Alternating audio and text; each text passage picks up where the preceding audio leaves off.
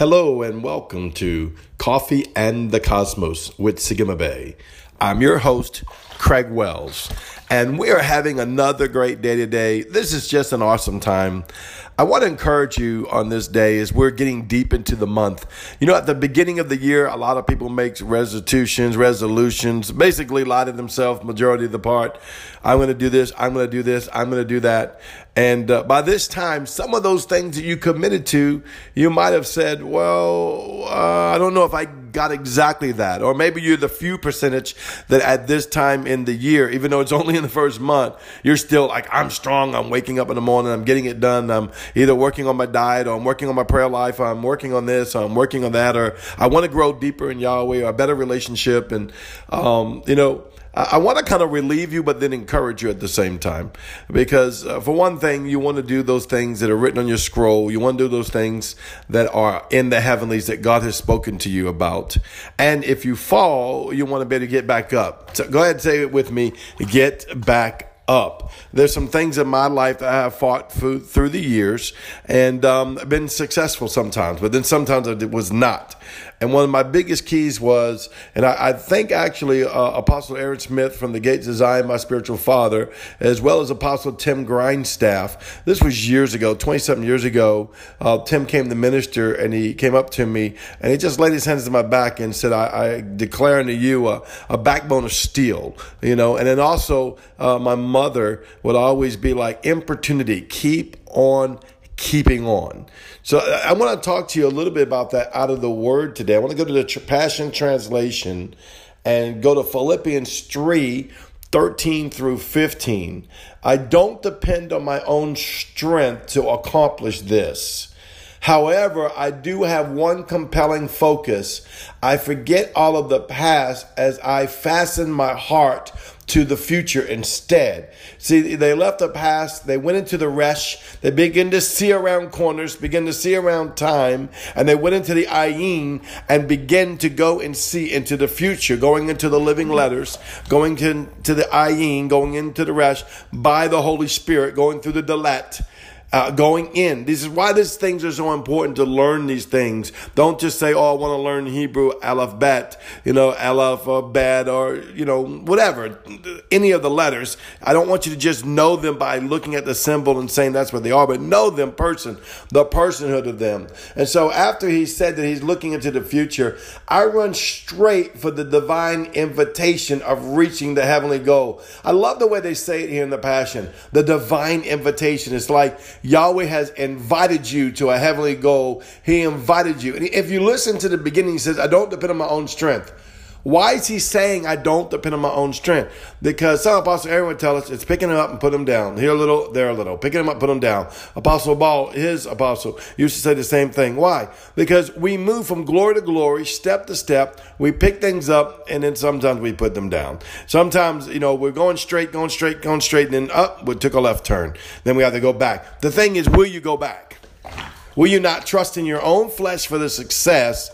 And will you believe Yahweh? Because what happens after a few disappointments, after a few failures, we usually give up or we become just mundane in it or become melancholy in it. And we don't put out the proper effort thinking, God must not be blessing it or I can't do that. Well, he's saying here in these writings, I'm not trusting me. I'm looking into God. And I love this, the way they put it. I'm looking into the divine invitation.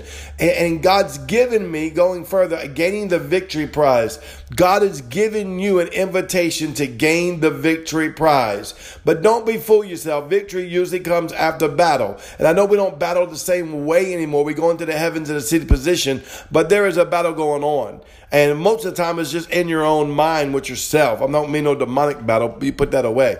You go in the spirit realm, let the angelic host take care of that. But you still got your spirit, your body, and your soul that you have to deal with and transform into the image of Christ by separating them by the blood and the word and putting them back together by the blood and the word on the other side of the realm and going into the deep things of Yahweh. So you do have that before you as you're in your seated position, but you're in a seated position of rest, knowing that he that began a good work in you will complete it, that you're putting your trust in him. So let me encourage you a little more. So let all those who are fully mature let me go back. Heavenly goal and gaining the victory prize through the anointing of Yeshua. Through the anointing of Jesus is what it says. Through the anointing of Yeshua, I'm going to get the victory prize. So let everyone that's fully mature have this same passion. And if anyone's not yet grasped these desires, God will reveal it.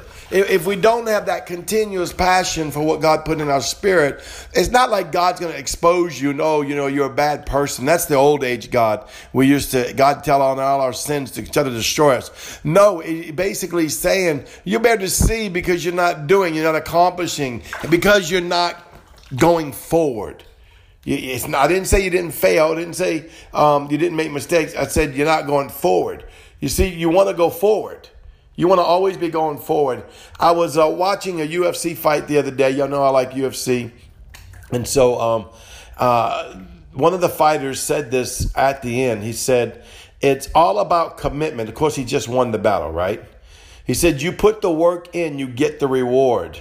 He goes, there's no secret sauce in this. Sometimes we think God's just going to come do it for us. I've thought that. You've thought it. A lot of people think that. All right. But he's saying it's all about commitment. You put the work in, you'll get the reward. Recognize what you're supposed to do and just do it. But it's the recognizing, it's going and seeing your scroll, going to see the blueprint, going to see in the heavenlies, hearing from Holy Spirit what you're supposed to do, then just do it. Get real with yourself. Just got to get real with yourself. Don't have unrealistic goals. Don't have things that you think, oh, God is saying. No, get real. Check the word that you think is in your heart. Make sure it's Yahweh's timing and placement of this day. And then get real with yourself. It is, then move forward, put in the work. If you know what to do and you don't do it, it's a defeat. Wow, that one really hit me when he said that. If you know what to do, because I've battled with my weight for 20 years and I've failed, though I keep in this war because I will win. And so, but he says, if you know what to do and you don't, it's defeat. So the day that I pass Five Guys burgers and I give in, it's a defeat. The day that someone passes a king cake and I take a bite, it's a defeat. So you see, you know what to do. And when you don't do what you're supposed to do, it's a defeat. Your lack of interest is a defeat. That one was scary too. Because your passion is what will help you get you to your victory. When you have passion about something, you want it, you desire it, you pay the price to go get it. To not put in the work is a defeat. If you don't handle your business, somebody else will.